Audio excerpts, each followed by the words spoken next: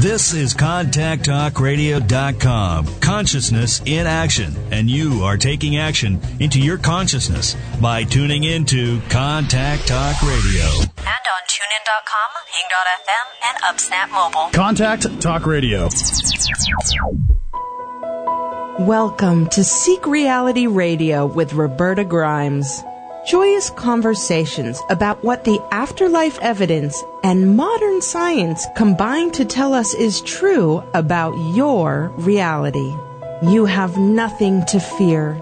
You are eternal and you are perfectly loved. Knowing the truth changes everything. Now, here is Roberta.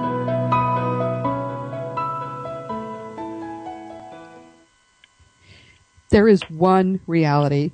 That's always been true, of course, but because mainstream science and mainstream Christianity are at this point belief systems and they contradict one another, one is atheism and one is theism. In case you wonder, in fact, and we'll talk a little bit about this later in the show, mainstream science is at this point a belief system which tries to bolster itself with facts.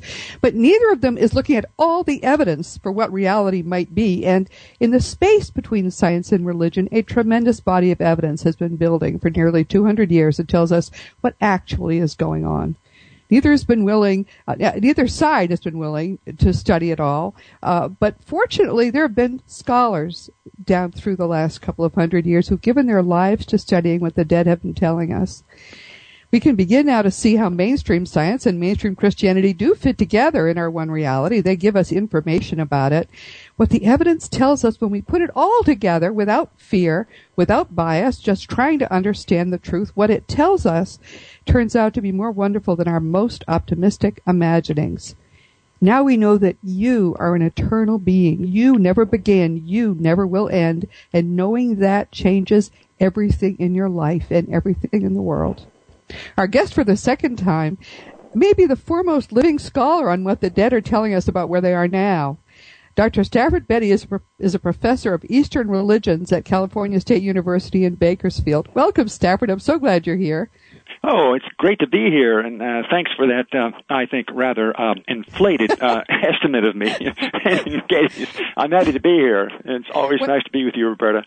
One of the things that Stafford and I both know is that this is a tight community of people who all have independently, I was totally independent, and gradually have sort of found one another and discovered that even though we've spent our lives doing this research independently, we've all come to exactly the same conclusions.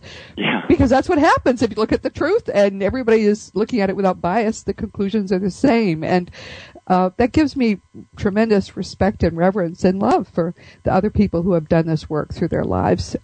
So I'm happy to give you that accolade. There are a couple of others who would share it, but you certainly deserve it. Thank you.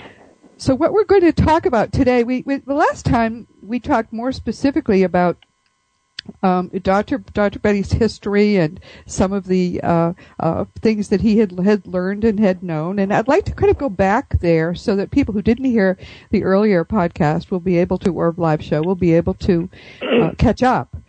But then he and I are going to have some conversational kind of back and forth about what's going on, what the truth really is, and why it is that it's so hard for people to find it. But first, tell us more now about your career. You're a professor of religion in California. Right, that's right, at a public institution. And I was hired to teach Asian religions at California State University in Bakersfield, and that's what I started out doing. And I found that interesting work. It's nice to know what the world is saying about the ultimate questions. But really, what gradually grew up inside of me was that, it's nice to see what they all say, but let's find out what's really going on. And it wasn't enough to study Hinduism and Buddhism and Christianity and Islam. They had their systems, but there were major differences between the four major religions. I should have thrown Judaism there as well. And it wasn't enough. I wasn't content just to be comfortable being what I'd grown up to be, which was to be a Catholic. It was fine. I was comfortable for about 25 years, and then I suddenly realized, hey, if I'd been born in a different environment, I'd be quite a different person with different religious beliefs. So I wanted to get beyond comfort as a member of a particular religion. I became more interested in the truth, and I thought that the truth probably lay well on the other side, on another jurisdiction. So I started looking at the kind of stuff that you started looking at, and it's great stuff. And that's where the truth resides. Yes. Yeah. It was much harder, and I know you probably had more access to information. For me, the collection of books I had before the mid-'70s was pretty pathetic, even though my interest began in the '60s. Right. But Dr. Moody kind of opened the floodgates of interest in the afterlife with Life After Life. Mm-hmm. Me too. Absolutely crucial book. In 1975, when I think I was in Berkeley, and I was there when he was giving a lecture on the book, and I was just electrified by what he had to say, and it really helped me get beyond the agnosticism that was digging at me, the feeling that I really didn't know what was truly happening. All I was a scholar of the various religions of the world, but how could I know that those various scriptures really could tell me anything that was ultimately true? I didn't know, but when he came up with when he came up with a near-death experience, that was a tremendous event in my evolution. They had been happening. In fact, there are reports that go far back beyond modern times, but they seem to be something that the fact that they became common was an artifact of the way we were able to revive people and keep people alive through situations that would have otherwise killed them. So, absolutely. So it was technology that made all that happen. Yes, in the 60s and 70s, most doctors were just saying, you hallucinated, or that's just an artifact of the medication, or, shut up. The doctors didn't want to know about this. And along comes this young medical student Dr. Moody, who starts his practice and hears these stories, and he doesn't say, shut up. He gets curious about why they're all telling very similar stories. Right. And the result is a seminal book. If you haven't read Life After Life, whoever is listening to us now, you've got to read it. It's not outdated. It's the core, the basis of a lot of modern thinking about near-death experiences. Yeah, it's good. Of course, a near-death experience is by definition not death. Right. So to look at the near-death experience is to sort of stand on the threshold of looking at death, and then you sort of say, I want to find out more. Obviously, there's something here going on.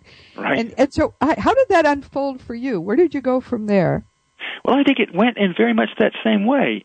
Once I knew, and I was pretty convinced by that book in particular, and then by later books, one by Kenneth Ring, and it became clear to me that we really did survive death. And the next question is, well, what do we survive into? And that became a far more interesting voyage of discovery for me. It's one thing to simply survive, but what's the use of surviving if you don't survive into something that's worth surviving into? Right. And Is it good news or bad news that you survive? Right. And so I began to gradually become aware that there was this incredible literature coming from mediums, but I was also aware that there were fraudulent mediums out there, people who really didn't have much skill or who were not careful about what they claimed to be hearing from their spirit sources.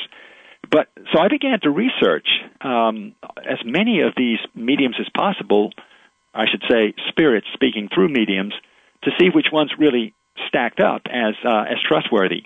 And I began to acquire a nose, I think, for the legitimate as opposed to the illegitimate or even the fraudulent.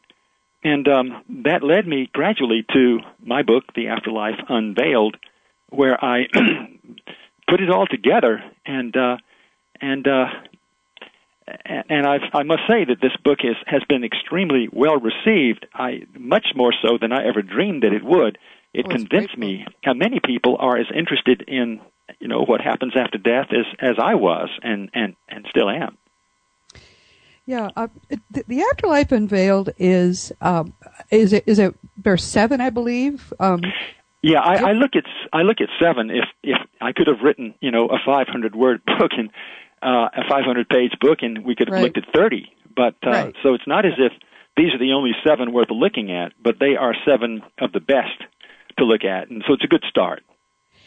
The thing about the Afterlife Unveiled is that it's a thin book. It's easy to read. You can read it in a sitting or at most 2 sittings, and it's original material. It tells you it doesn't give you so much interpretation of what these people are saying, but it says this is what they said. This is what they said. Some of them, and I think that makes it especially useful for people who don't want sort of my interpretation or Dr. Betty's interpretation, but want to know what are the dead telling us, right, in their own words.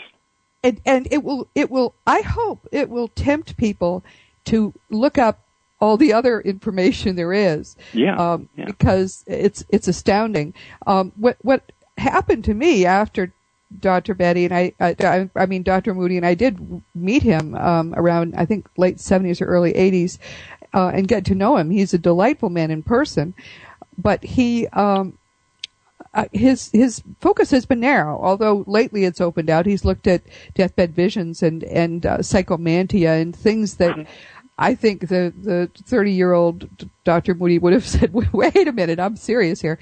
But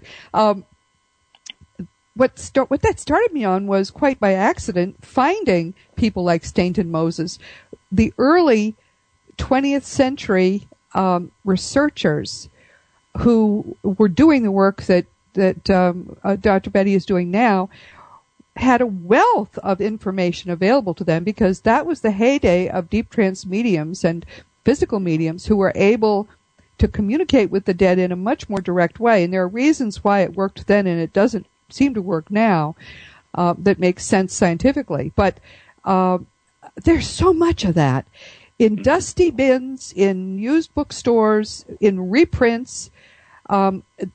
I became drunk on reading it. I mean, I couldn't, because every time you read one of these books or read a summary of what some of them have said, there'd be this wonderful thing called a bibliography. And you'd start going down this bibliography and there would be more and more and more and more. I spent decades just collecting books and reading this stuff. Yes, that's right. And you have hundreds and hundreds and hundreds of communications, individual dead people communicating through mediums where there's a researcher in the room. This isn't, there may have been relatives there, but the researcher was trying to understand the truth. That was back in the tens, perhaps 100 years ago. That's right. When people believed that, of course, this is cutting-edge news. Scientists are going to be interested in it. We're going to document for scientists what we're learning and help them get excited so they'll jump in. And, of course, we know what happened there. Instead, they just said, we're not even going to look at it, and it won't be there. And they walked right past it. You've got it exactly. You summarized it beautifully. However, it does go back even into the Victorian era, the late 19th century, where a lot of the really great stuff was going on, too. But you're right. Late 19th, early 20th century, that was the heyday of this kind of research. And there are literally 100 or more superb editions of spirits speaking to us through mediums. And I keep discovering more and more, even at my advanced age. There is no way to exhaust that literature. Yes, it's at some now in pigtails or a crew cut or some whatever they wear now, little kids wear, will spend his or her career, maybe several of them will, compiling all of it. That's work yet to be done, and it would be well done. But what struck me in doing it, because what I was trying to do was learn the truth by seeing where there were some correspondences. I assumed most of it was going to be crapola, and at the beginning I did, because of course they were not honest, and people were making things up. And when you read it and you look for the truth, you find there are no outliers. there's no cheating. I found no two communications I thought were copied at all. Yeah. And they're all talking about the same thing in the same place. It's incredible to me still as I think about that fact. The details of the afterlife are everyone has a different perspective slightly, but there isn't one that talks about a totally different sort of set of reality. There isn't one I've found that from the others. They're all the same. Yeah, I agree. When I talk about fraud, I'm talking about a very few people, and they are people who are alive today or were recently alive. And I don't want to name them, but I do think there have been a few frauds out there who have simply studied the literature that we know so well and love so well, and have pretended that they had a spirit speaking through them describing the same reality. So their fraudulent work really isn't that misleading.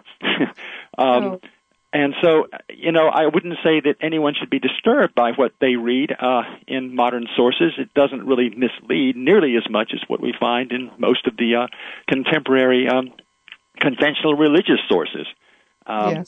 So it's wonderful stuff, and all I can say is that the more people start reading it, the better it's going to be. And at some point, it seems to me that, and I think that point has been reached, actually, that the world at large is really beginning to look at this stuff more seriously, that huge numbers, millions of people are looking at this, and that at some point, the scientific world or even the philosophical world is going to have to start listening to what all these millions of people are so excited about. Yes. It hasn't happened yet, but I think it's beginning to. It will probably happen all of a sudden. It might, right? We're about to take a break, and when we come back, I'll talk a little bit about my experience with The Fun of Dying, which I wrote 3 years. It was published in 2010, and even in this little time, how astonishing it is that the amount of sort of growth I've seen from audience to audience. Yeah. It isn't the same people; it's different people. Yeah. But when I would go into a hall to talk 3 years ago, and I'm sure you've had this experience as well. There were a lot of blank stares and a lot of obviously very basic questions. This was all new to them. If I go to speak now, 3 years later, 4 years later, less than 4 years later, everybody in the room has an understanding that's at least preliminary of what's going on. It is the most amazing. Don't you find that? Absolutely, I do. I thought that my book was sort of a new kid on the block in 2011, and here it is, 2.5 years later, and it's been, there have been probably 50 books that cover the same ground. All of a sudden, there's an explosion of books on this subject. Yes, but it's sort of happening person by person. Each individual is separately making a decision to investigate the things they're hearing about, reading about, thinking about. And absolutely. That as they do that, and they find, they come and hear you talk or me talk, or there are hundreds of people who can talk about this, that they, it's just astonishing to me that it's happening so fast. Yeah. We'll talk about this a great deal more after the break. You're listening to Seek Reality with Roberta Grimes on the Contact Talk Radio Network. Our guest is the wonderful, delightful Dr. Stafford Betty, and we'll be right back.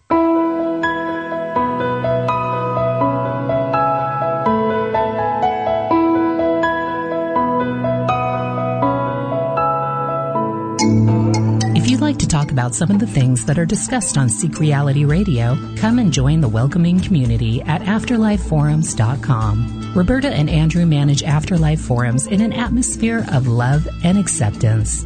If you are very ill, if you have lost a loved one, or if you just wonder about these topics, come and join the fun at AfterlifeForums.com.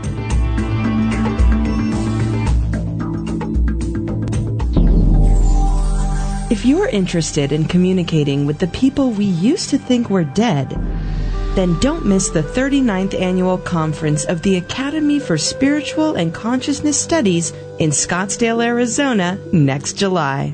The theme of the conference is New Developments in Afterlife Communication. Presenters from as far away as Brazil will be talking about not just mediumship, but also automatic writing and pendulum communication, and the astonishing new field of self-induced direct communication with dead loved ones. 2 different presenters are working on telephones that will let us communicate with the dead directly. Go to ASCSI.org now for more information. That's ASCSI.org. Join them next July and be amazed. What if there were a place that was the opposite of civilized? And what if it turned out that was the place where human life finally worked?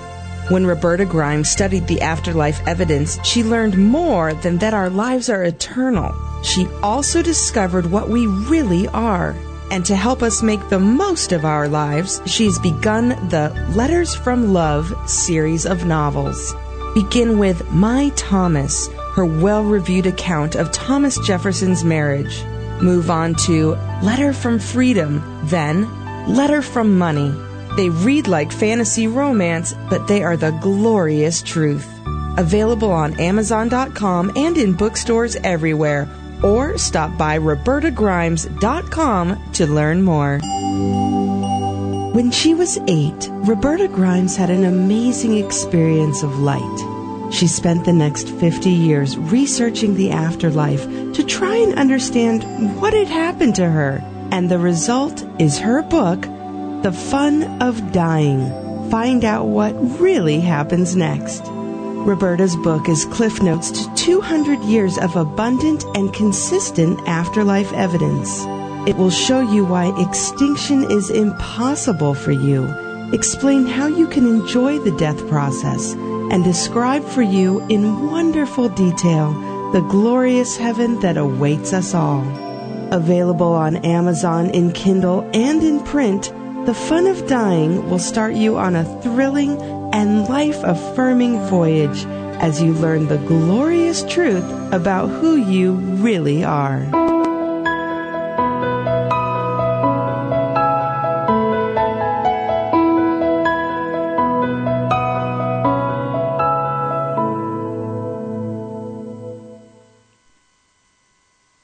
Welcome back to Seek Reality with Roberta Grimes on the Contact Talk Radio Network. We're talking with the estimable Dr. Stafford Betty, who's a professor of Eastern religions who has spent his life researching the greater reality that we talk about each week on this show.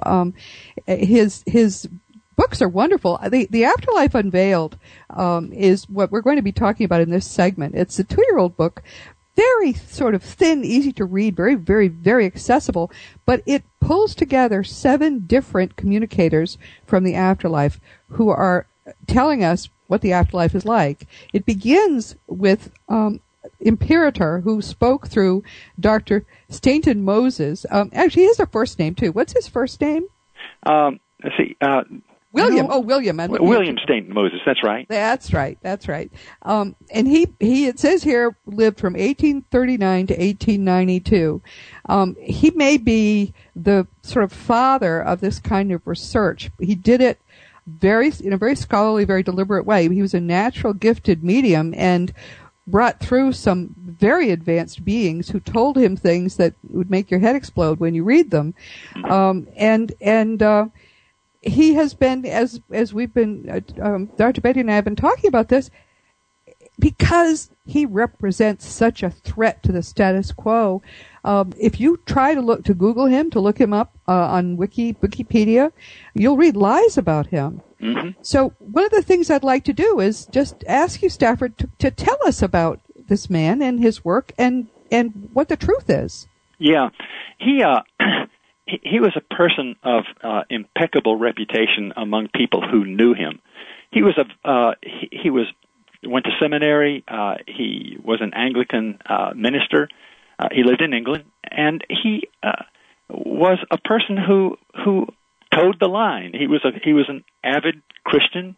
He was a preacher, and was highly regarded by his congregation and by his peers as a man of just impeccable character and integrity. it was just inconceivable that he would be involved in some sort of trickery. And so that's where we first of all have to start. The spirits who wanted to use Moses as the medium for their message, you mentioned Imperator. Imperator is an individual who had been dead for about 150 years.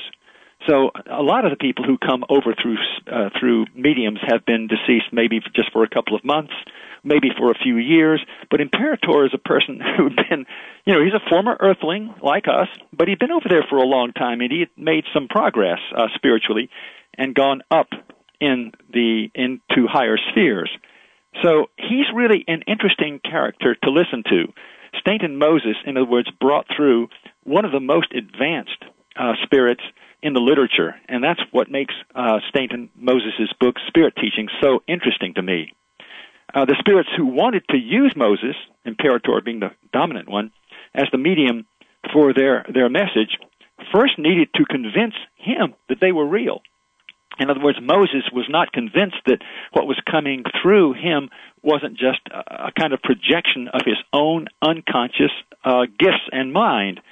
So, he was worried that these were just expressions of his unconscious mind. These fears, however, were abated when he sometimes found them saying things he didn't believe. And he would actually debate with the spirit, with Imperator in particular, certain things that were inconsistent with his Christian teaching. And so they duked it out. And there's a record of that. And all of this came through Moses' hand as he was writing automatically. And so you can see his tremendous concern with authenticity and with correctness. And so he's the last kind of person you want to attack as involved in some sort of low-handed trickery. It's also worth noting that after Stainton Moses died, I think in 1893, a spirit claiming to be Stainton Moses admitted that on several occasions he failed to convey what his spirits tried to get across him when he was a medium. So apparently the Reverend Moses was as careful about the truth after death as he was in life. Oh, wow. Isn't that impressive? Yeah, it is. So if you go to Wikipedia and you read, as I did, because I was going to do a blog post about him, and read what it says there, basically it says, this was a charlatan in the 19th century who never got one thing right, and we can look at this bad thing he did or what other bad thing, but it's all fluff. There's no nothing substantiates it. It's just an attempt to blow the truth away. Right. That's right. No investigation. And apparently people who know the truth have tried to revise that entry, right? So I think Mike Tim is one of them. And the people who run Wikipedia will have none of it. They won't permit that to come through. So it just goes to show me that the people running Wikipedia are, you might say, unconsciously anyway, in cahoots with what is known as scientific materialism. And they're not going to put up a defense of Stainton Moses on their site, which is really almost criminal, because that's not what Wikipedia is supposed to be about. Yes, it's too bad it's not trustworthy. What we've just learned from this little experience is you really can't believe what you read on Wikipedia because it's got a point of view, and anything with a point of view that will not allow any other point of view will not allow debate or will not allow balance. Mm-hmm. That's not trustworthy, so I probably won't use it anymore. Right. So tell us about some of these other communicators in your book. And again, the book is called The Afterlife Unveiled, and it talks about what the afterlife is like by looking at what the dead have actually themselves told us to be true about where they are now. Yeah, well, I start out with Stainton Moses, who is, you might say, the dean of such communications. Then the next guy is just a Texan who died at the age of 20, little more than a kid, and what he has to say really impressed some of the leading spiritualist lights in the early 20th century in England, and what he has to say is very consistent with what we find in Stainton Moses, except insofar as it's obvious that this spirit, the spirit of this Texan, is a young soul, is a young man who has different interests, who enjoys fun, who likes adventure, and you can tell that the world he lives in is the same as the world that Stainton Moses' imperator lives in, but his interests are so vastly different. So it's interesting comparing and contrasting these two points of view, a common world, but very different personalities, very different, you might say, experiences, yes. Earth experiences. Yes. And there's that contrast. I'm sorry? There's that contrast. And we have 5 more. One's a Catholic priest. Another is a judge who lived in Los Angeles in the early 20th century. Another one is one of the great lights of psychical research. And a 6th one is a woman who was an Anglican nun who lived in South Africa for a while. And the last one is a Protestant theologian. And so they all are obviously coming from the same world, but their backgrounds are interestingly different. And yes. So in a sense, it reads like a novel because it's, yes. or like 7 short stories, as it were. Yes, and they're arranged in time order. So, yep, they are. So the most recent death is the last one in the book. That's right. What the Protestant theologian discovered upon dying. Yeah, he discovered some surprises. Yes, most people who have had strictly held religious beliefs find when they die that their beliefs have been in error. If they're willing to be open-minded, it's fairly easy for them to get past that. If not, right. There's evidence they can basically construct an alternative reality around them, which isn't really the afterlife, but which is comforting to it's such a loving and gentle system. It's amazing. They get to transition gradually into the truth. They're not beaten over the head with it. That's right. Exactly so. Yeah, he's particularly interesting. He started coming through just about a month after he died, and he came through as the Lutheran theologian that he had been in life. And he felt that he saw Jesus, but 2 years later, when the communications finally stopped, he had really changed his religion. His religion had changed from being Christian to being something that was much more capacious and inclusive than his Christianity had been. And he spoke lovingly and reverently of the Buddhists who were in the same sphere that he found himself in, of the Hindus. He saw they're all walking their own way. They tend to stay together in their own groups, but they're completely open, lovingly open to others who come from different religious backgrounds. And he himself seems to have outgrown the narrow Christianity that he grew up with, and had become, you might say, a pluralist or a universalist. And I think that's the religion that one tends to grow into once one has been over there for a while. Yes. To the extent that there's a religion at all that someone embraces, that would be it. Yeah, to the extent. The big shock for traditional Christians is finding, A, Jesus is a revered being in the afterlife levels and seems to be everywhere, but B, he didn't die for our sins, and God is a lot more loving than where we were taught in Sunday school, and God doesn't judge us at all. Listen to what Stainton Moses said about this. These are his own words. First of all, he was relentless in his criticism of Victorian Christianity. He tells us that man, and these are his own words, has perpetuated ignorant ideas about a jealous God and a fiery hell and a heaven in the skies where the elect are gathered and a physical resurrection and a universal judgment and such notions which belong to the age of childhood and are outgrown by the developed man. The man should put aside the notions of the child and soar to higher knowledge. That's a beautiful summary of... it certainly is. That's exactly what happens when people it sure does. transition and discover that I've found in all my research, not one instance of any judgment happening other than by the entity, him or herself. Exactly. Without exception, that's the way it is. I quite agree. And if you wanted to sit before a tough judge, look in the mirror, because that's right. there all of the things that we know why we did this or that. You know, we can justify things here, but there we can't justify anything. We know what we meant to do with our life, and we know the ways in which we didn't do it. And people can be very hard on themselves in the exactly. judgment. And they are, and they should be, because we tend to be sloppy. Feel better. I'm sorry, what? And they should be. You know, it's finally you look at yourself in the mirror, and there's no escaping who you really are. You come into the next world with your character totally intact, and there's no dodging it anymore. You can't forget what you've done anymore. Yes.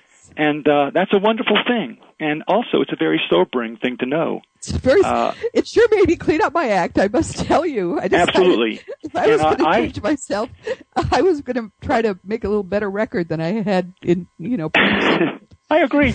You know, it's interesting that people who look at the world through the eyes of the spirits they really have their consciences, you might say, tuned. They tend not to be as sloppy with the things that they say, the things they say about people, the cruelty that they sometimes engage in. It just has it really helps one clean oneself up morally. I've had that same experience. Yeah, and that's a wonderful thing. I feel as if the top of my head is always open. There's no such thing as a private thought. I feel as if everything that I'm doing, I know I'm going to get to see not just myself doing it in the judgment, but I'm also going to get to see the effect I had on everybody around me.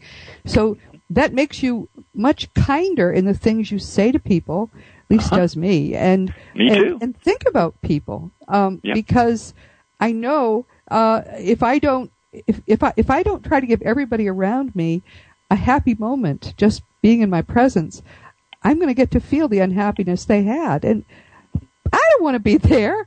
I don't want any of that. I want to feel good about my life. So it does, if nothing else, Stafford, learning this does really help people to clean up their lives as nothing else ever could. I think that's by itself a virtue of doing this research. Mm-hmm. None of us are perfect. That's why we're here. We're here to learn. But we certainly, I certainly feel a lot better about my last, say, 10 years than I felt about the previous.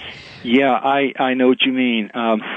You begin to see what the point of life on this planet is, and you know how to live it well. Scale, because you're living at an eternal scale. Yeah. You don't think of your death as any kind of ending, because it's not. It's just going back to a broader, bigger life. Yeah, isn't that exciting? That is great stuff. Yeah, totally agree. and that's why I hope a lot of people are at least thinking about coming to the conference. The Academy for Spiritual and Consciousness Studies is having its 30th annual conference in Scottsdale, Arizona, July 10th to 13th, 2014. And Dr. Betty and I are both on the board of that estimable organization. The topic is going to be new developments in afterlife communication. New developments in you'd be amazed what people are doing now with communicating with the dead. We're very close to a moment when it's going to be national news that someone is actively talking in a dependable way through a soul phone. People are having these very detailed meetings with the dead, and it's very exciting. And I'm going to tell you, when we come back, I'm going to talk about someone who is going to be there, whose son is sort of a combination of Imperator and the young Texan. Okay. This is Secret Reality with Roberta Grimes on the Contact Talk Radio Network. You are an eternal being. You never began, you never will end. And knowing that changes everything in your life and in the world. Our guest today is the wonderful Dr. Stafford Betty, and we'll be right back.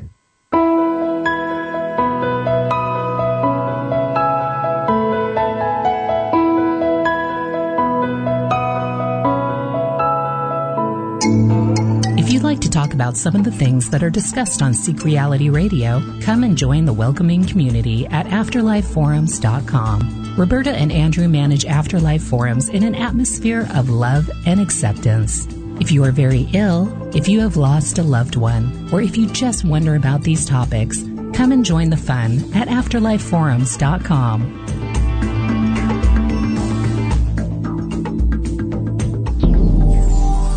If you're interested in communicating with the people we used to think were dead, then don't miss the 39th Annual Conference of the Academy for Spiritual and Consciousness Studies in Scottsdale, Arizona, next July. The theme of the conference is New Developments in Afterlife Communication. Presenters from as far away as Brazil will be talking about not just mediumship, but also automatic writing and pendulum communication, and the astonishing new field of self-induced direct communication with dead loved ones. 2 different presenters are working on telephones that will let us communicate with the dead directly. Go to ascsi.org now for more information. That's ascsi.org. Join them next July and be amazed. When she was 8, Roberta Grimes had an amazing experience of light. She spent the next 50 years researching the afterlife to try and understand what had happened to her. And the result is her book, The Fun of Dying. Find out what really happens next. Roberta's book is cliff notes to 200 years of abundant and consistent afterlife evidence. It will show you why extinction is impossible for you, explain how you can enjoy the death process, and describe for you in wonderful detail the glorious heaven that awaits us all. Available on Amazon in Kindle and in print, The Fun of Dying will start you on a thrilling and life-affirming voyage as you learn the glorious truth about who you really are.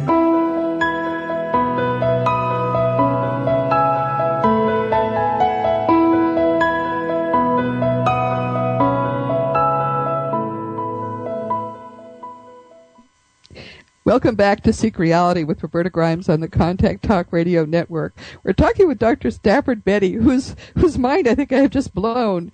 At the conference in July, one of the presenters is going to be Carol Morgan, who is someone I met about 3 years ago at an Afterlife conference. She was a newly bereaved, I think within the past couple of years, mother whose older son had died at the age of 20 in a rollover. Everybody else walks away. He's instantly dead.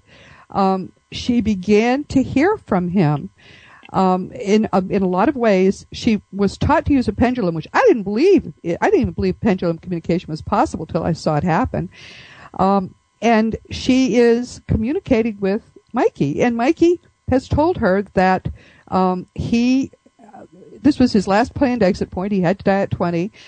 He is a very advanced being. He says he's a level 6 being, and with the level of knowledge he has, I'm not surprised to hear that. He calls it the teaching level. He calls himself Mikey from the teaching level, which to me is, he keeps the name because, who cares what the name is? And he answers questions on Afterlife forums. The thread is for Carol and Mikey, please. And there's 200 some odd pages of people asking him questions about the afterlife and about the way reality works. And in the 2+ years that I have known Mikey through Carol, he has never made a mistake. I've never said, I'm not sure about that. He speaks with the confidence and the authority of an imperator, but he died at 20. He wouldn't even be 30 if he'd lived. That's how recently he died. So he speaks our language. And eventually, Carol and I are talking about writing a book to put together what Mikey says, because it deserves a wider audience. But anyway, so I mentioned this to Dr. Betty. Most people don't know about Carol and Mikey, and he says specifically, he and his mother arranged. She says this wasn't anything she would have wanted, but they arranged this would happen so that they could communicate through he could communicate through her and give this information in modern terms. That the same sort of information that Dr. Moses gave through got from Imperator. Mm-hmm. Yep, that's right. So, do you want to tell us about a little bit about that? First of all, let me just say a word about the kind of landscapes that one encounters in the next world. I'm going to go ahead and just read a passage from my book, a single paragraph, and it goes like this. Our present ideas about heaven and hell are illusory. Hell is hellish, yes, but it's not a place of physical pain, nor is it everlasting, nor is it a place where there is not help. And heaven is not one place, but a spectrum of worlds stretching from the lowly joys of souls newly arrived to spheres of unimaginable bliss and perfection for souls far more advanced. The underworld is not some fantastic vision of infinity where souls are locked in poses of permanent rapture, gazing at the face of God, and no one floats on a cloud while playing a harp. Rather, it is a place with landscapes and seas and houses and cities reminiscent of our own world. It's an objectively real material world, but made of matter vibrating much more rapidly than our senses can pick up. There are gardens, universities, libraries, hospices for the newly dead, but no factories, fire stations, sanitary landfills, or smokestacks. There are no dirty jobs to do. And so that's the kind of background that I think the audience needs to hear before Roberta goes on with her story about Mikey. Take it away. Yes. But Mikey was a very, on the earth, a very active 20-year-old. He lived in Michigan and wintered and summered in Colorado, and he loved to snowboard. And he tells his mother he snowboards there. When people ask him questions about what it's like there, he gives exactly the same kinds of answers that you just gave, Stafford. He says it's solid, it's real. You can move anywhere by thought, so you can basically go anywhere. And he does a lot of traveling and a lot of fun, but he snowboards. There are places with snow, and he just has to think, I want time to put on my snowboard, and he goes and he does it, and it feels like snowboarding here. Exactly. So that's the way life continues. Our lives here, and I pre-recorded a show with Craig Hogan in which we talk about how the mind creates this reality. I think it's probably more obvious to the dead that their minds are creating the reality in which they're living. It's very, very Earth-like in appearance, only much more beautiful. Colors that don't exist here because they're beyond the visible light spectrum, and the music, our astral eyes are so good. There's a piece in a one of the early 20th century communicators. There was a piece recorded where someone was talking to his family in the room, and he had recently died, and he had been almost blind. And he said, I'll tell you how good my eyes are now. Looks like about 50 miles from here, that's the way it looks, there's a mountain range, and it has foothills. I can see, not just the mountain range and the foothills, I can see every leaf on every tree on every one of those foothills. That's how good our eyes are there. Yeah. And they say the music is extraordinary. It's our physical ears just don't nearly replicate what it is that you're able to hear in the afterlife. And in fact, it becomes colors. If you go to the early part of the 20th century, big thing was going to concerts and hearing Mozart. Nowadays, who knows? Beatles is what they're hearing probably. They've got two down, two to go. But the music is so beautiful that when it really gets going, it creates forms and colors above the orchestra. They perform absolutely. These open air because of course there's no weather unless you want weather. You can have weather if you want. You can have snow, obviously. Yep. They're in these open air amphitheaters, and they say no matter where you sit or you think you're sitting, you feel like you're front and center. And you have not just a perfect view, but perfect hearing of this gorgeous music. Mm-hmm. And but isn't that the music is your extreme. Research shows true too, right? I mean, you could say the same thing I'm saying. It's just yes, absolutely. I've written about this, and the music. You might say the rituals of they're almost like spiritual rituals because the music is incredibly uplifting. It's transformative in itself. It's not like going to a boring concert and sitting through it. Everybody's ecstatic by what it does. You talk about the kinds of fun that young people have over there. Mikey was 20 when he died, and so indeed was my Texan, yes, whose name was Leslie Stringfellow. And I'm just going to give you an example of the kind of fun that he has over there. He says that nothing gives us more fun than when a party of young folk get together and relate their Earth experiences. He talks about a Christmas party in 1899, our time, that he was involved in. He says they planned to select a fir tree and then materialize all kinds of jewels and gifts and toys to decorate it with for the orphaned children over there. And there are many children over there who, would have been 7 or 8 years old when they died, and their parents are still back on Earth, and they're sort of orphaned in reverse. And so these kids need to be loved and educated and tutored, and so Stringfellow is in the business of that. He says, I am to hide in the tree, and when all are assembled, will play on my violin a Christmas piece which I composed. And on Christmas Day, he describes the festivities to his parents. The children all stood around and sang beautiful Christmas hymns, and when all the presents were off the tree, we dematerialized it, and it melted away into a green vapor and disappeared. And so that's some of the fun that he has. And there's a lot of fun in that in the second chapter of my book, very unlike the more staid and well-developed, spiritually well-developed Imperator in the previous chapter. Right. But that is exactly so true, exactly what the dead tell us. There is, it's because there's no such thing as size. It's infinite in size. There are so many places to go. You travel instantly by mind, and the kinds.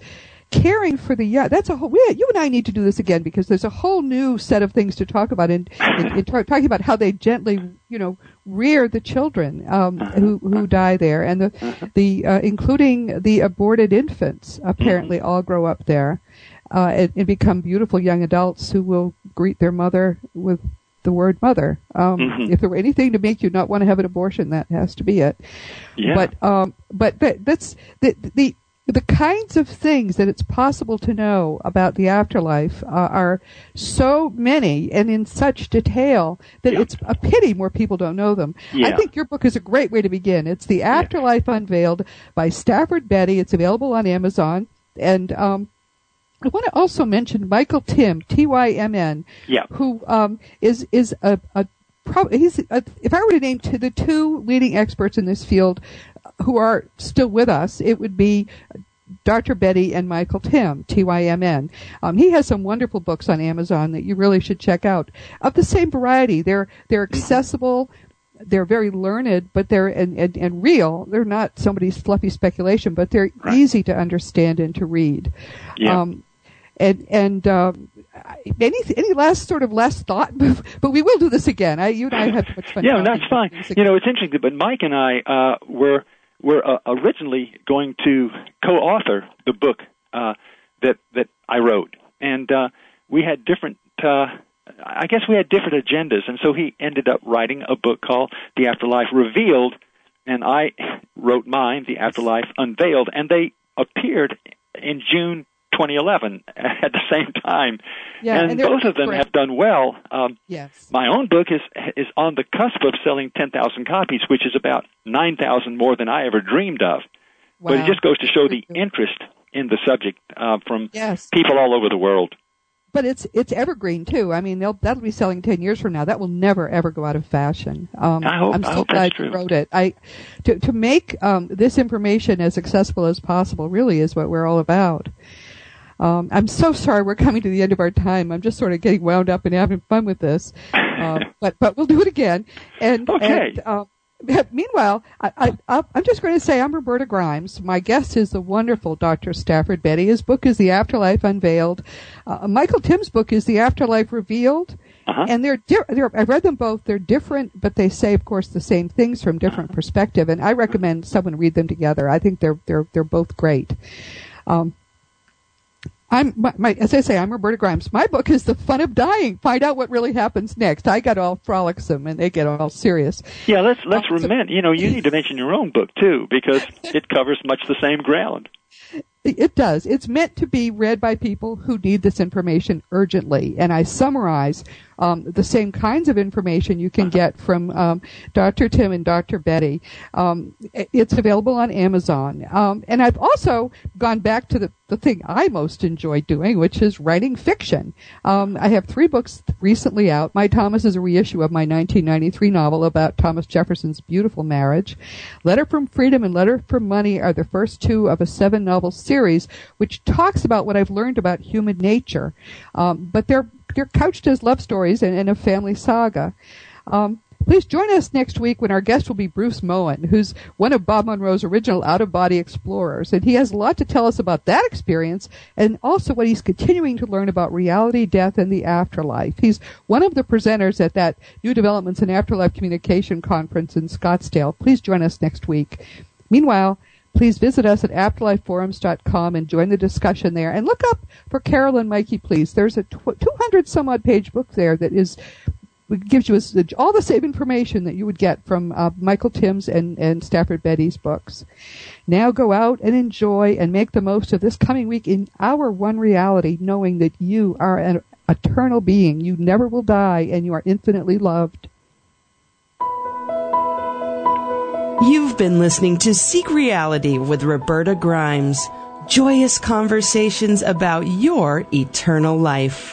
To learn more, tune in every Saturday at 10 a.m. Pacific, 1 p.m. Eastern.